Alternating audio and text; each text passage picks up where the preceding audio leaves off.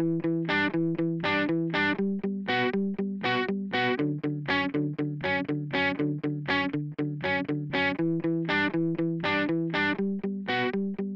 and welcome to today's episode of Fixing Healthcare. I'm one of your hosts, Jeremy Core, also host of the Popular Books and Medicine podcast and CEO of Executive Podcast Solutions. With me is Dr. Robert Pearl. For 18 years, Robert was the CEO of the Permanente Group, the nation's largest physician group. He is currently a Forbes contributor, a professor at both the Stanford University School of Medicine and Business, and author of the best-selling books Mistreated, Why We Think We're Getting Good Healthcare and Why We're Usually Wrong, and Uncaring, How the Culture of Medicine Kills Doctors and Patients. All profits go to Doctors Without Borders. If you want information on a broad range of healthcare topics, you can visit his website, robertpearlmd.com. This season focuses on leadership. Our guest today is Dan Ariely, an Israeli-American professor and author of numerous books on psychology and behavioral economics. He serves as the James B. Duke Professor at Duke University. Listeners enjoyed the approach we took with Dr. Bergelman, in which after the interview was completed, we spliced in Robbie's thoughts on how academic research could be applied to medicine today. Let's plan to do the same based on Dr. Ariely's work. Hi, Dan, and welcome to Fixing Healthcare. Lovely to be here. Before we discuss your new book, which focuses on COVID-19 and the misbeliefs that the pandemic produced, which harmed hundreds of thousands of Americans as a result, I'd like to set the stage for listeners by giving them a sense of some of your previous research. In your first book, Predictably Irrational, The Hidden Forces That Shape Our Decisions, you pointed out errors that people make, particularly around financial decisions. Can you give listeners an example? Yeah, where do we start? But one example perhaps is what is called anchoring. And anchoring is the idea that we use our prior decisions as an input for later decisions. So let's say, for example, you go to buy a car, you're not looking at cars from the beginning, you look at what did I pay last time for cars. Or you go to buy a house, you're not looking at the cost and benefits of different houses, you look at the sticker price, the price that people are asking. So that's one example. Another example is that we get attached to things. You know, once we have something, whether it's a sofa or a service, or we start getting used to it, and we view the world from the perspective of wanting to keep it rather than losing it. So, for example, we show that when it comes to Duke basketball tickets, but of course it's true for lots of things, people that have a ticket think tickets are amazing and they don't want to give them up. People who don't have tickets don't think that they're so valuable, they're not willing to pay much for them. And if you think about the basic principle, is that we don't have an evolutionary mechanism to deal with something as complex as money. So we use all kinds of other brain mechanisms to deal with it, which is, helps us deal with it, but not in perfect ways. In healthcare, change comes very slowly. It's been said that it takes 17 years for a great idea to become common practice. Does this bias impact that and potentially contribute to it? So in healthcare, there's a ton of misguided ideas. But in healthcare, there's a question of whether you're thinking about the side that produces healthcare or the side that consumes healthcare. So on the side that consumes healthcare, of course, there are many problems, right? People don't take their medication on time. We overeat. All of us, right? All of us text and drive, overeat, don't sleep enough. You name it. Don't take a medication on time. And then on the producer side, the mistakes are often that people don't understand what's actually driving people. I'll give you one example. We recently created a scale with no display. And we showed that the scale with no display actually helps people measure themselves more frequently. Why? Because it turns that the numbers that we get from the scale are very frightening.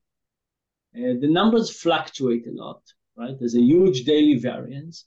And the numbers are delayed when we start a diet, the numbers don't start improving until maybe 8 or 10 days afterward. And it's a very frustrating, unpleasant experience, so people stop weighing themselves.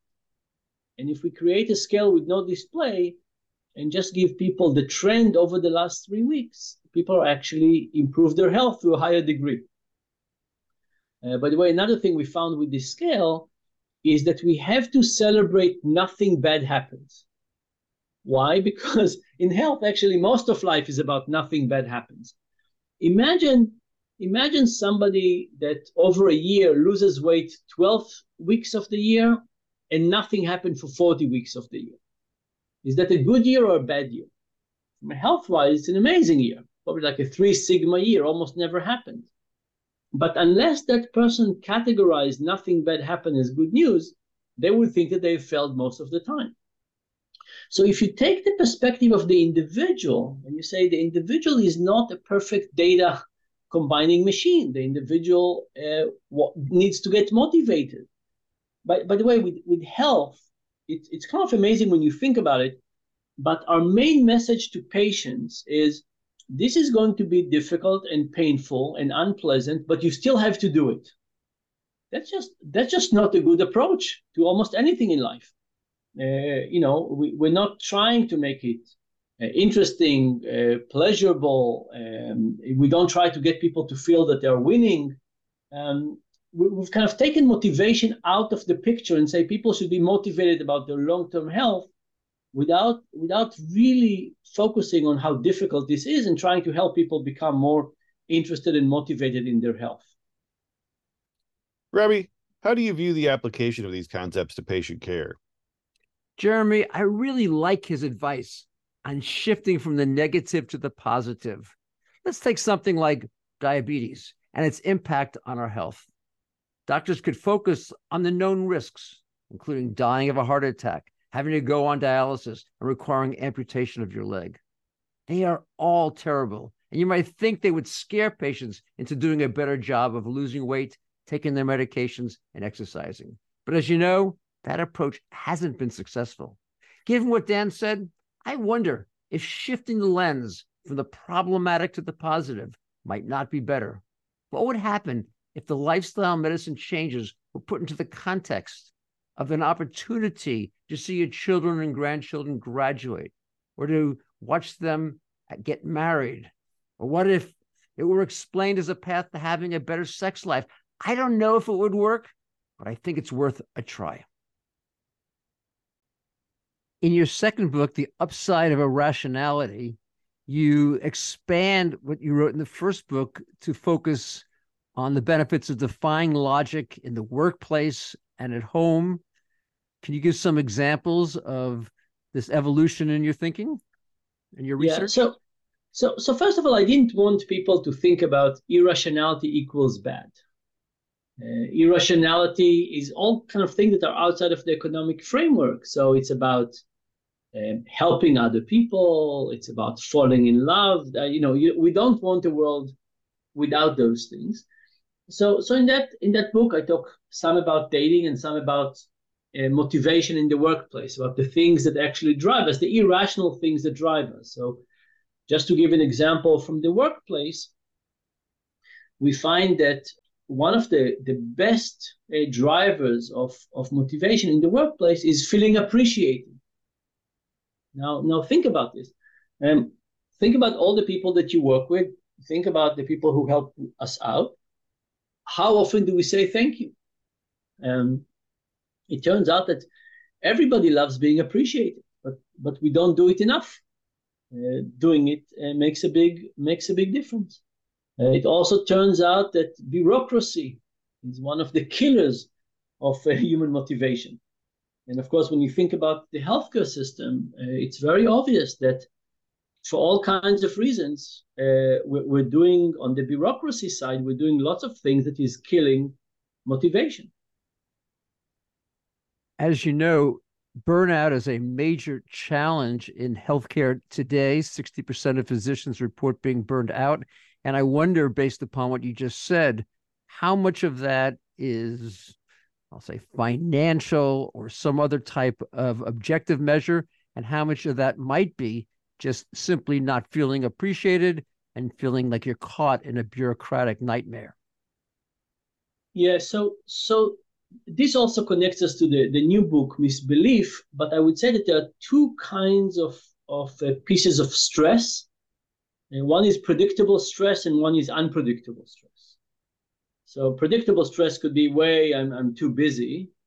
Unpredictable stress is saying, I don't understand the world. I don't understand why this is working. And I think that physicians have both types of stress.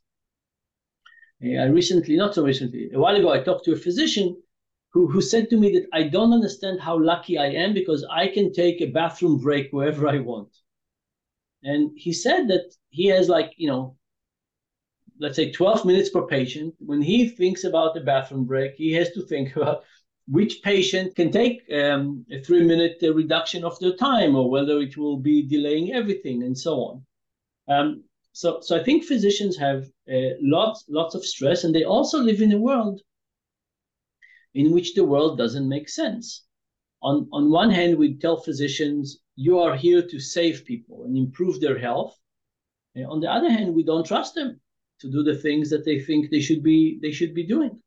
So, if a physician, I think that a physician that writes a prescription for a patient for a medication, and then it's getting rejected, that's not just a rejection from a financial perspective. It's basically saying to the physician, you thought that this is the right course of action, and we're not accepting it. And just think about how does that influence somebody? So now they say, okay, so how is the world working? Am I not the physician? Am I not the person who is responsible for the health of the person? And how did it happen that it was rejected? And by the way, I'm sure sometimes it's rejected, sometimes it's not. It's not easy to figure out, at what side of the bed the person in the insurance company woke up and how they make decisions. So, and physicians, of course, have tremendous burnout and also suicide rates. And now, when you think about what's the inoculation for stress, a lot of the inoculation for stress is resilience. So, what gets all of us being able to deal with stress? So you could say if you have a romantic partner who loves you in a very deep way, that really helps deal with things. When you have friends who are helping deal with things, when you have people who appreciate you. So the notion of resilience is very important. So when they feel stress, whether it's like the predictable stress or the unpredictable stress, we also have to think about what kind of mental energy they have to deal with it, what kind of feeling of appreciation they have. And physicians, I think, are actually everybody in the healthcare system are some of the most generous people in terms of their time and mission, in terms of what they give to the world. But I don't think they get to feel it because the environment is not an environment that supports feedback. I also think it's probably even worse for pharma. Imagine a plot that says value to the world per dollar. Let's say that's on the y-axis. On the x-axis, you have reputation. So you tell me, where do you think pharma falls on the value for the world per dollar spent? I think it's pretty controversial. I think there are areas in which the value is tremendous, actual breakthrough drugs, but I also think there are a lot of them that are just simply slightly different, maybe a tiny bit better than what came before at tremendously higher price, and that has led to some erosion of the value accorded to the pharmaceutical industry. That's right. But I think we would agree that, if you compare it to other industries, it's relatively high. You wouldn't say it's maybe everything that the industry is providing, but if you thought about that, you would say per dollar spent, it's probably higher than most. And then if you look on the other axis on reputation, you already talked about that. Where does it fall on reputation? Lately, it's been down. Yes, absolutely. Congress is looking at this as we speak today. And now ask yourself the question of how did it happen? And how do we want people to join those companies and provide innovation? I had a friend from somebody I know from a pharmaceutical company that said that whenever they meet people on the political left, they don't tell them when they work. What does this do to the motivation of people to, like, imagine a new PhD chemistry, biology student, how much they want to go to this industry and create tremendous innovation that could help all of us. So I think there's a lot of things that we have done to sadly eat at the reputation and the motivation of all healthcare workers. Robbie, what are your thoughts on what Dan said about irrationality? Jeremy, I love how Dan explains irrationality as a positive force. He mentioned appreciation and how important it can be. I've previously pointed out the truism that no one cares how much you know until they know how much you care.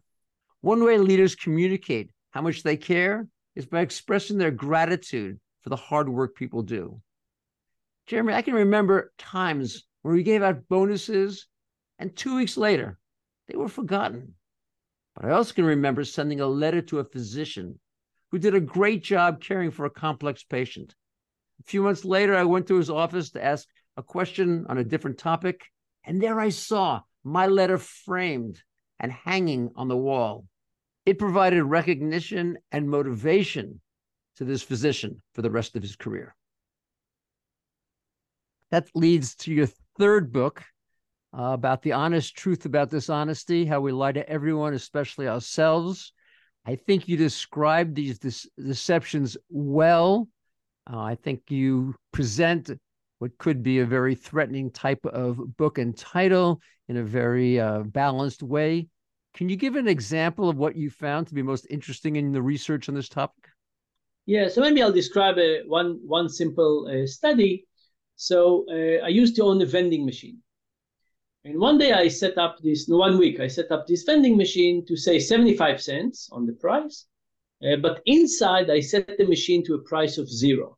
So that means that if somebody puts money, they get all of their money back because everything is more than 0. And I have a big sign that says, if something is wrong in the machine, please call this number. Okay, so the first question was, how many people would call? And the answer is 0. And then the second question was, how many candies would people take? And it turns out that people took a few candies, 3 or 4, but nobody took 5. And the basic idea is that we cheat up to the level that we can rationalize it. So in the vending machine case, people say to themselves, I remember another vending machine that took my money and didn't give me a candy. And this other vending machine is a close relative of this vending machine, and I'm just balancing my vending karma. So we're able to rationalize bad behaviors, but we can't rationalize them fully. We rationalize them only to a certain degree. So the outcome of this is we can cheat a little bit and still feel good about ourselves. And that happens in almost every area of our life. In your research, did you find, well, what did this distribution look like? Were there major numbers of outliers at both ends? Was it a normal bell-shaped type curve? What did it look like as you looked at the data on the number of candy bars that people took? Yeah, so the most common number was 3 and 4. Nobody took 5, but more people took 3 and 4 than took 1 or 2. So it basically says, like, people feel like fine to exaggerate a little bit, but not too much. Like, think about people who go online dating, and they might be willing to be a year younger, but not 5 years younger. They might be willing to shave 2 or 3 pounds, but not 10. So those are the kind of things that we're finding. We're finding that most people are okay with cheating a little bit, but not more than that. So it's good news because people don't cheat a lot, It's bad news because lots of people are cheating a little. And of course, everything that changes rationalization changes willingness to be dishonest. For example, if you can say everybody is doing it, that gets people. Or if you can say nobody's really going to suffer because of this, or they did it to me last time. So everything that gets people to rationalize also get them to be willing to cheat a little bit more, and they're able to feel better with themselves at the same time. Robbie, much of what Dan said about dishonesty was disturbing. How does it impact medicine? Jeremy, doctors are exceptionally smart and incredibly hardworking. However, when it comes to these types of psychological shortcomings, they're no different than anyone else. What Dan is describing is a shift in perspective that allows people to act in ways that are problematic, but justified by what many would call rationalization. An example in healthcare is the so-called out-of-network billing. Prior to Congress outlawing it, ED doctors often would refuse to sign contracts with insurance companies, knowing that ambulances would still bring them patients. By not agreeing to a specific contracted rate for patient care, they could charge whatever they wanted. They justified doing so by making the insurance company the villain. And of course, often insurance companies are quite problematic, but the approach ignored the reality that through the actions of not signing contracts and billing fees that were much higher, they were putting the patient in the middle and often sending individuals who had no choice but to come for care to collection. Out-of-network billing has been a major reason why healthcare is the #1 cause of bankruptcy for Americans, and pretending that this approach is in the interest of excellent medical care, I think that's just dishonest. In your newest book, Misbelief, you select another provocative title. For listeners, can you define what you mean by misbelief? Yeah, so maybe I'll say that I did not pick that topic. I was propelled into it. During COVID, I helped a lot of people and a lot of governments with all kinds of questions that were COVID related. And one day I get an email that says, Dan, what happened? What's wrong with you? How did you change this way? And I shoot a quick email. I said, what happened? And I get a long list of links, and I'll just describe one of them. That one link describes how I was badly burned, 70% of my body, and I spent almost 3 years in hospital. That's true. And then the video goes to describe how because of that, I started hating healthy people. And that's why I joined the cabal, Bill Gates, the Illuminati, to try and kill as many healthy people as possible. Not true, in case you're wondering. And I had a period where I tried to explain myself to those misbelievers, and then I failed miserably, as expected.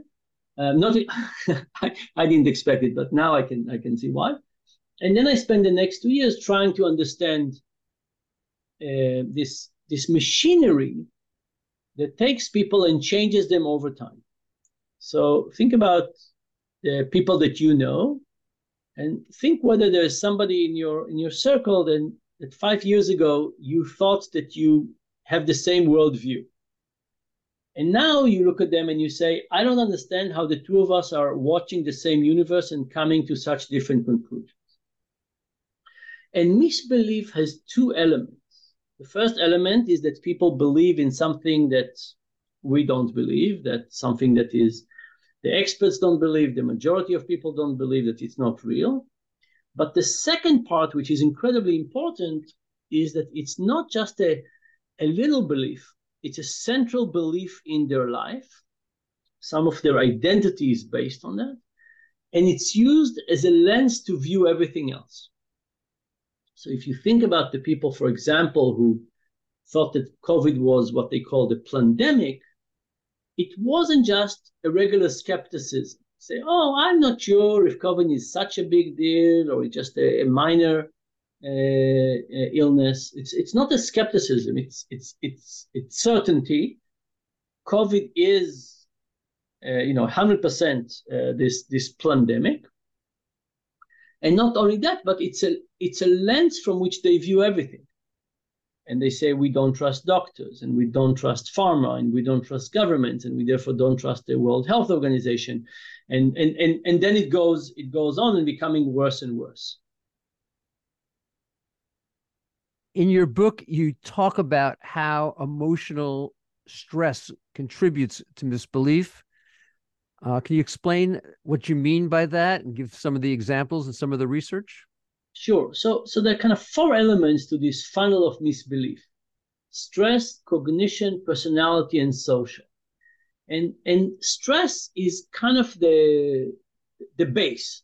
It's the conditions under which misbeliefs can start and can flourish. Without it, we don't have a problem. So that's kind of the necessary condition to start down the path of misbelief.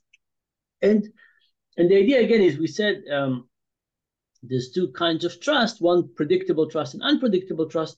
We're talking about the unpredictable trust, not the one that says I'm too busy. It's the kind of trust, a kind of stress that says I don't understand where the world is going. I don't understand why I don't have a better share. I don't understand why this is happening like this. So we have stress that is unpredictable. And what that creates is a desire for a story. So what do I mean by that? When you think, for example, about fishermen who fish in the deep sea versus one who fish in a lake, the ones who fish in the sea have more unpredictable results. Now, very hard to deal with unpredictable results. What do? They adapt more superstitions. Or another example, if you show people a picture made of white, black, and gray dots, and you say, do you see a picture? You see images in this random set? The more stressed people are, the more they are likely to see images, including people who are about to jump from a plane, parachuting. So stress creates a desire to understand the world. That's kind of part 1.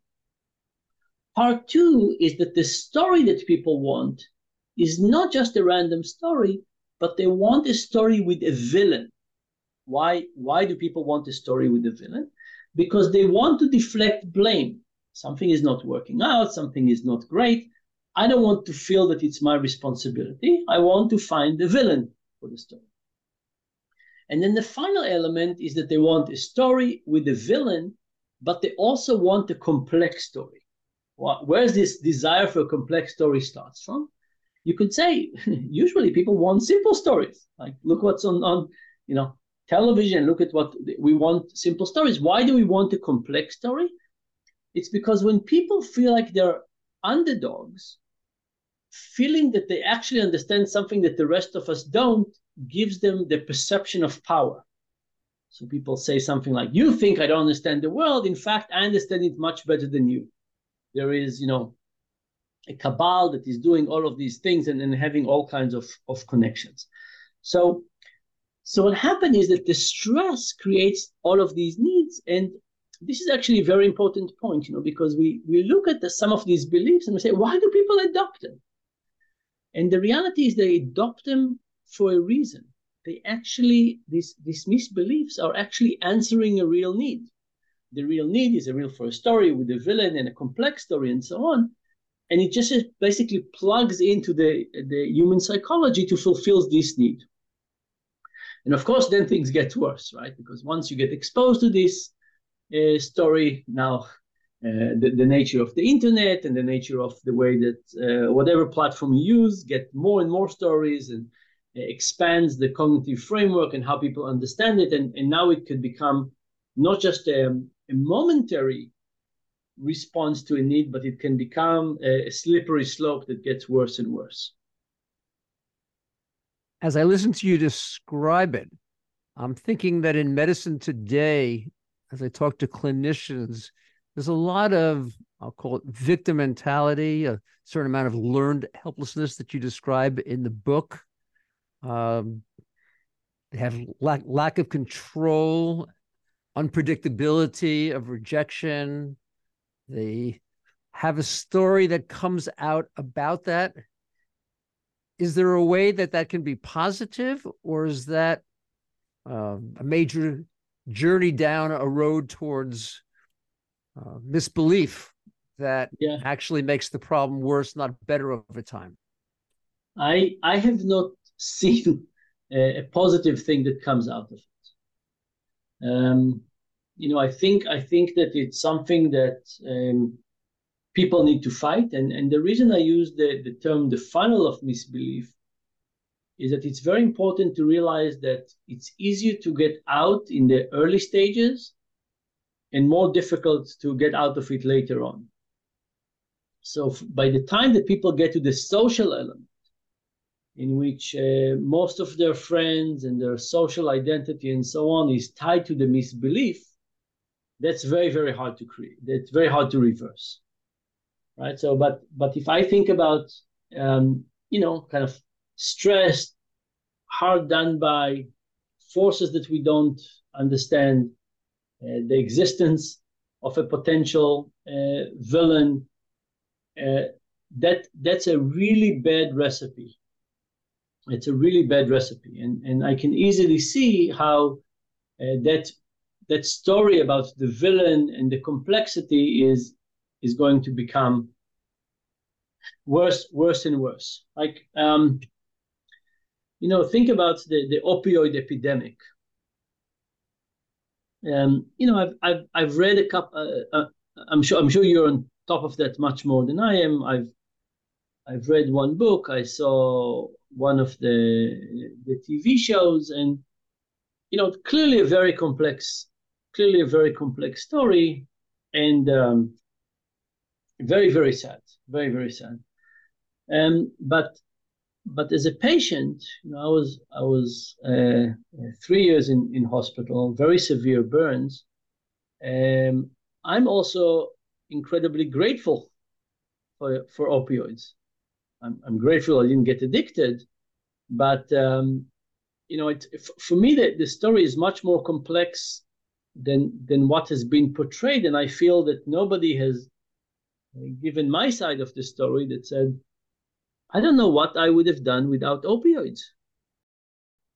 Rabbi, the idea of misbelief coming from stress and seeking a villain can be seen in every part of society. What about in medicine? Jeremy, I believe it is just as prevalent in medicine as in other industries. It's hard to think of an occupation that is more stressful than being responsible for people's lives on a daily basis. And the stresses have grown far greater over the past decade as cost pressures have mounted. And as Dan notes, the response hasn't been healthy. Burnout has soared, and finger pointing is a daily exercise. Rather than doctors figuring out who to blame, and of course there are lots of targets, I encourage them to put in place solutions, specifically by shifting from a reimbursement system which pays physicians based on fee-for-service and rewards volume to one that involves prepayment and rewards superior clinical outcomes. I think the external pressure can be minimized and often avoided. Capitation pays clinicians a set payment to provide medical care to a population of patients, and it holds the doctors accountable for quality and patient satisfaction. Once a medical group is capitated, there's no need to bill an insurance company every time they see a patient, and there's no prior authorization process to complete. Physicians have control over the care provided without outside interference. I think moving from fee-for-service to capitation can help relieve the day-to-day stress and obviate the need for an external villain. I think that leads on to your second point, which is the cognitive errors. How do they contribute to the funnel of misbelief? So the cognitive errors have multiple parts for it, right? We usually think that people are rational information processing machines, but of course, people are not. People have kind of lots of different mistakes. One of them is that we don't look at all the information. We only look at the information that will confirm what we believe. For example, depending on where you are on the political spectrum, you would look at only information that supports your view. The second one is that we're able to bend information to our will. You know, if you don't like a piece of information, you're able to read it in a way that would support your initial opinion, discount whatever you don't like and emphasize what you like. And another important component is people have this superficial understanding and very high confidence. And this is sometimes called the illusion of explanatory depth. And for example, imagine the following experiment. I come to people and I say, do you understand how a flush toilet works? And people say, yes. On a scale, top, I really understand it well. And then I say to people, and luckily for you, I have all the pieces here of a flush toilet. Can you please assemble one? And people try and nobody can ever assemble. And then I go back and I say, how well do you think you understand it now? And people say, I don't understand it well at all. And if you think about the principle there, the principle is that people have a very high belief in their knowledge, unsupported, and dramatic overconfidence. And I'm guessing that, everybody has that, right? But doctors probably think that patients have it. Some people, scientists probably think that doctors have it, but it's about the fact that we don't understand the nuances of the things we're dealing with very often. But the good news is that when we're forced to explain something in a deep way, like if you try to convince me of something and you come with the opposite opinion, I will most likely argue with you. But if you don't come from the other perspective, you say, I'm taking your view, just help me understand your view in more nuances, then we find that people are admitting their lack of knowledge and reduce their overconfidence. It sounds as though the social factors are going to be major contributors to misbelief. What did your research show on that aspect? Yeah, the social part is an incredibly important part, incredibly important. And there's a couple of elements there. And the first one that we have to understand is ostracism. So I don't know about you, but I have certainly been guilty of that, where people in my environment have started exploring misbeliefs, started doubting all kinds of things that I thought they should be not doubting. And rather than having empathy and understanding them and helping them, I made a little bit fun of them. But of course, I thought it was a little bit fun, and they thought it was a big fun, and they got rejected. And when people feel ostracized, it's a terrible feeling. It affects quality of life and optimism. It changes willingness to volunteer and donation and all kinds of things. And now people need to find support group. And where do they go? They find online some group of people who believe just like them. So they find it. That's first step number one. And then they want to show themselves in that group. Maybe say something interesting, get a reaction, get feeling of support. And the way to do it is to say something extreme. Maybe even something that they don't fully believe in, but it's extreme. And they say something extreme and people react positively to them. And then they keep on saying those things and other people start saying those things. So we start with ostracism. We get people to find their niche group, and then they become more and more extreme. And maybe the last part of the social component is what we call cognitive dissonance.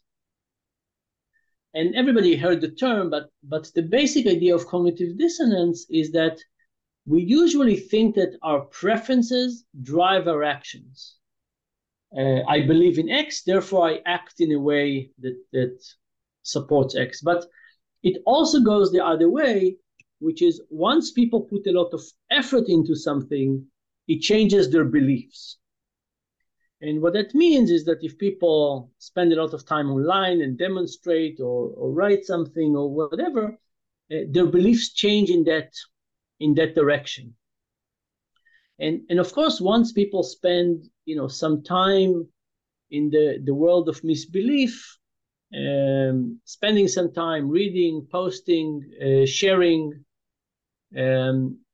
maybe even taking some actions like buying some whatever zinc, all of a sudden they change their beliefs to fit with that direction. So that's how people get started with being ostracism and finding support, how they become more extreme by saying things that are more extreme. And then once they have a lot of actions invested in it, now it's very, very hard to get them back.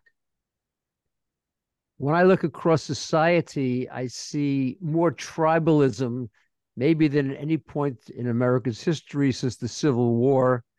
Do you see this as being a outcome of social media, or there are other factors you think are playing a big role today? Yeah, I think it's so. Certainly, social media is playing a role, but I think it's not just social media. I think it's so think about the cookie as a metaphor. The cookie is fat, sugar, and salt in some combination that attacks our senses in kind of the optimal way to get us to consume cookies, right? You would say to eat the first one and then to continue eating them, right? We've created a system that basically creates an optimal attack on take advantage of our sensory experience in order to achieve a different goal, basically getting to sell cookies to us. In the same way, I think that the funnel of misbelief has lots of different elements.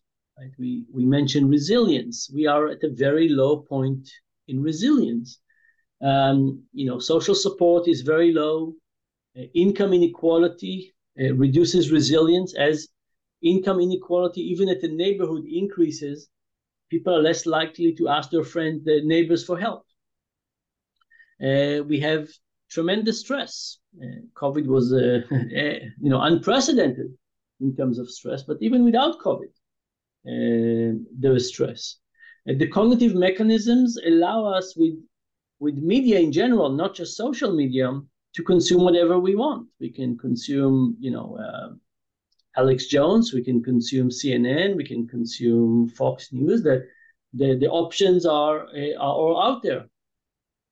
And then of course the social part is also incredibly powerful, and all of this is leading to a very, very undesirable approach where now a lot of things are not about the facts, they're about tribalism. So when you ask people, for example, what do you think the level of inequality in the US should be, right? Which is basically, what kind of taxes we want and what kind of educational system we want. But you ask people in abstract, what is an acceptable level of inequality that you would want to have in the US? The differences between Republicans and Democrats are tiny when you ask it in an abstract way. But when you ask people to say their opinion as it relates to their party, they have this unbelievable loyalty. It's as if it's a different thinking process. It's not about what are your thoughts about welfare and socialized medicine, and what do you think about retirement, and what do you think about investment in infrastructure, and what do you think about the role of the government. It's almost like it's two separate topics. When you talk about these things separately, people agree to a much higher degree. And when you say, oh, this is Democrats versus Republican, people say, oh, I'm perfectly loyal to my party. It's as if politics has changed to being religion in that regard. It's all of a sudden not a question of how do we solve our big challenges and move forward.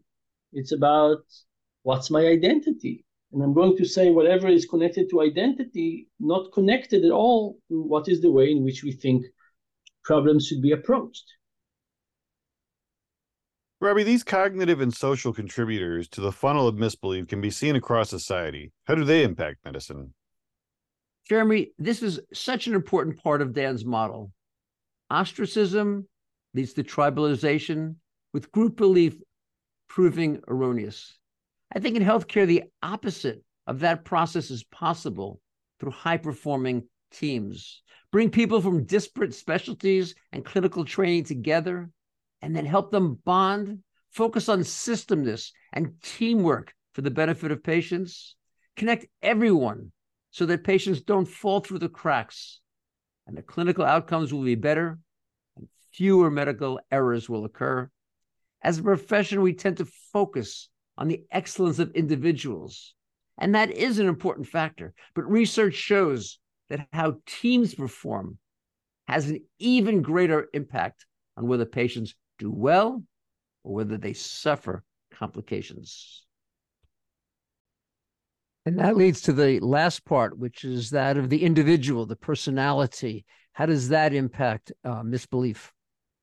Yeah. So first of all, I want to make it clear that personality is not deterministic. It's not as if you have one personality, you're destined to be a misbeliever, and if you have another one, you're immune.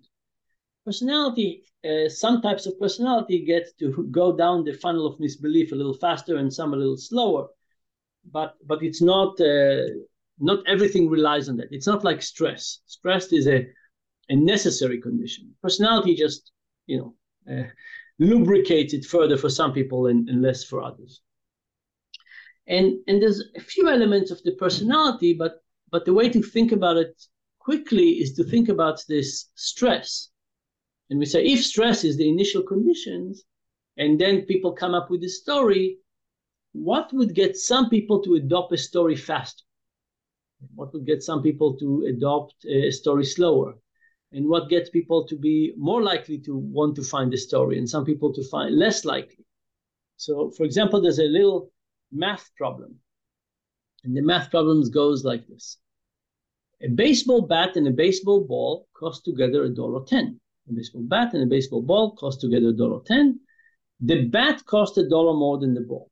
The bat cost $1 more than the ball. And the question is, how much does the ball cost? And when people get this question, the first answer that comes to mind is 10 cents. But then some people say it, they say, 10 cents. And some people don't say it, and they test themselves. They said, well, if the ball was 10 cents, then the bat would be $1.10, $1 more. And together, that's $1.20. 10 cents plus $1.10 is $1.20. But Dan said that together they cost $1.10, so that doesn't work. I need to cut 10 cents off. I'll cut 5 cents from the ball and 5 cents from the bat, so it will be 5 cents and $1.05.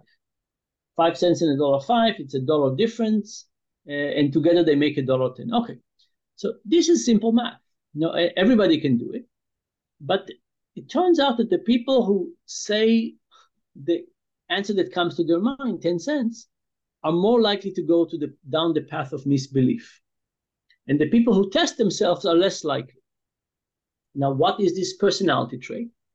Is whether when something feels right to you, you say, yes, that's the answer, or whether you test yourself and make sure that you actually are correct. So that's one example. In medicine, the importance of intuition against science is often debated. How does your research try to answer that question? So this is not my research, but I would say that my field in general believes that intuition is rarely a good approach. And the reason, so let's think about what intuition is. So you could say an intuition is when we have a brain mechanism for something.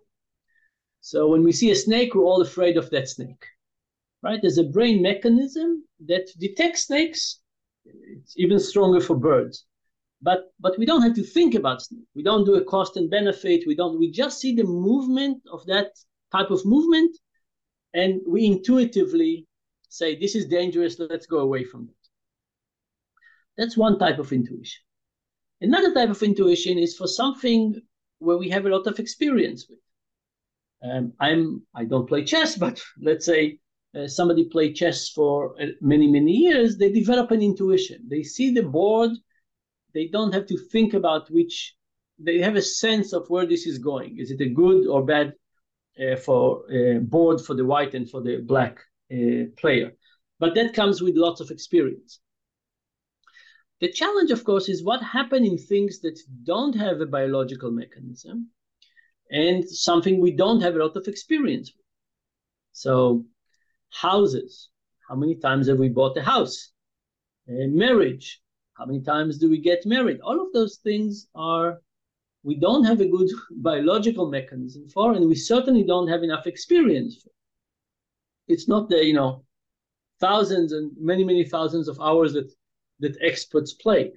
And so if you ask me about medicine, I think that there are cases where probably healthcare workers have been able to develop good intuition. Those will be cases in which they saw lots of cases, different cases, and got feedback, right? If I'm just a doctor and I diagnose things, but I never know what happened to my patients, did I diagnose correctly or not, I would not be able to develop good intuition. But if I diagnose something and I get feedback over the years, I think that people could develop a good intuition. But we would want lots of experience, different experience with good feedback. And under those conditions, I think intuition can develop. But I think if you think about it this way, there's just not a lot of room for those. Mostly it's not those. Robbie, you have often described the failures of intuition in medicine. What do you think of what Dan said? Jeremy, I believe he made a crucial point that often is overlooked. And that is that intuition requires not only experience, but also feedback and analysis of outcomes. And that is where in medicine, it often is overlooked and fails. You can do the same thing 20 times and learn nothing more than if you did it once, or you can improve 20 consecutive times. And you need to be cognizant of behavioral economic biases. Let's say an expected complication rate from a medication or a procedure is 10%. That means that 1 in 10 people will experience it. If the last patient you saw had this complication, the research says that you will be less likely to recommend it to the next patient compared to if the last 5 people you saw didn't have that complication. But what science demonstrates is that the differences between the last patient having the problem and 5 people not having it, that's just chance. Statistically, over time, the risk for the next patient will be 10%, regardless of who you've recently treated. But that is not how the human brain performs, and that is not how intuition works. I believe it's far better to follow the science in your brain than to try to adhere to your gut. At the end of your book, you talk about trust and the danger of losing it. How does this all relate to misbelief? Yeah, so, we said that misbelief is about a belief in something in the world, but it's also an internal state. And the moment misbeliefs becomes an internal state, it means that people become suspicious of everything. So I was on some radio show last week, and after that radio show, somebody wrote me about some salmonella outbreak. And he asked me, what do I think? How did it happen? And I said, I think there was probably a mistake. I don't know exactly what the mistake was, but somebody made a mistake, and let's hope they'll investigate and figure out how to not repeat that mistake. And that guy who was a misbeliever didn't buy my approach. He was certain that this was intentional. He talked about the particular ideological composition of the place where the salmonella effect broke, and he has an intention in his story to that. When people start looking at the world as people are trying to hurt me, everything is for a reason. Mistakes are not stupid; they are for a purpose. Now you start mistrusting more and more. and you say to yourself, well, I think the earth is flat, but I think NASA is on top of that, and the government and all the pilots, and they're part of something. And now I also think that everything the government does, and it's also that they're not taking care of food, and they're using money in a particular way. And society runs on trust. Trust is kind of the unobserved lubricant of society. We trust the mail to be delivered. We trust that the elevator is going to be well maintained. We trust that the food supply is going to be attempted to be without flaws. We trust that our cars, the brakes would work. We needed, like we have a tremendous amount of trust. And once we start questioning everything, very hard to get people to act. Now, just think to yourself, imagine that next week we had COVID 2023. How are we set up for that? What is the ability, not just the US, what's the ability of the world to deal with this? I think we're starting from a worse position than we were in COVID-19. I think we have less trust, and I'm hoping it doesn't happen.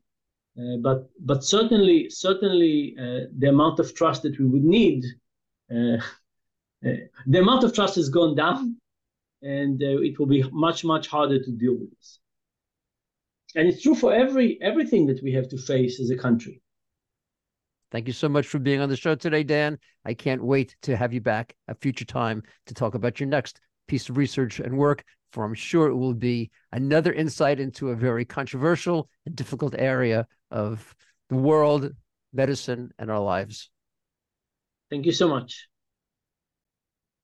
We hope you enjoyed this podcast and will tell your friends and colleagues about it. Please subscribe to Fixing Healthcare on Apple Podcasts, Spotify, or your favorite podcast app. If you like the show, please rate it 5 stars and leave a review. Visit our website at fixinghealthcarepodcast.com. Follow us on LinkedIn, Facebook, and Twitter at Fixing HC Podcast. Thank you for listening to Fixing Healthcare, Breaking the Rules with Dr. Robert Pearl and Jeremy Corr. Have a great day.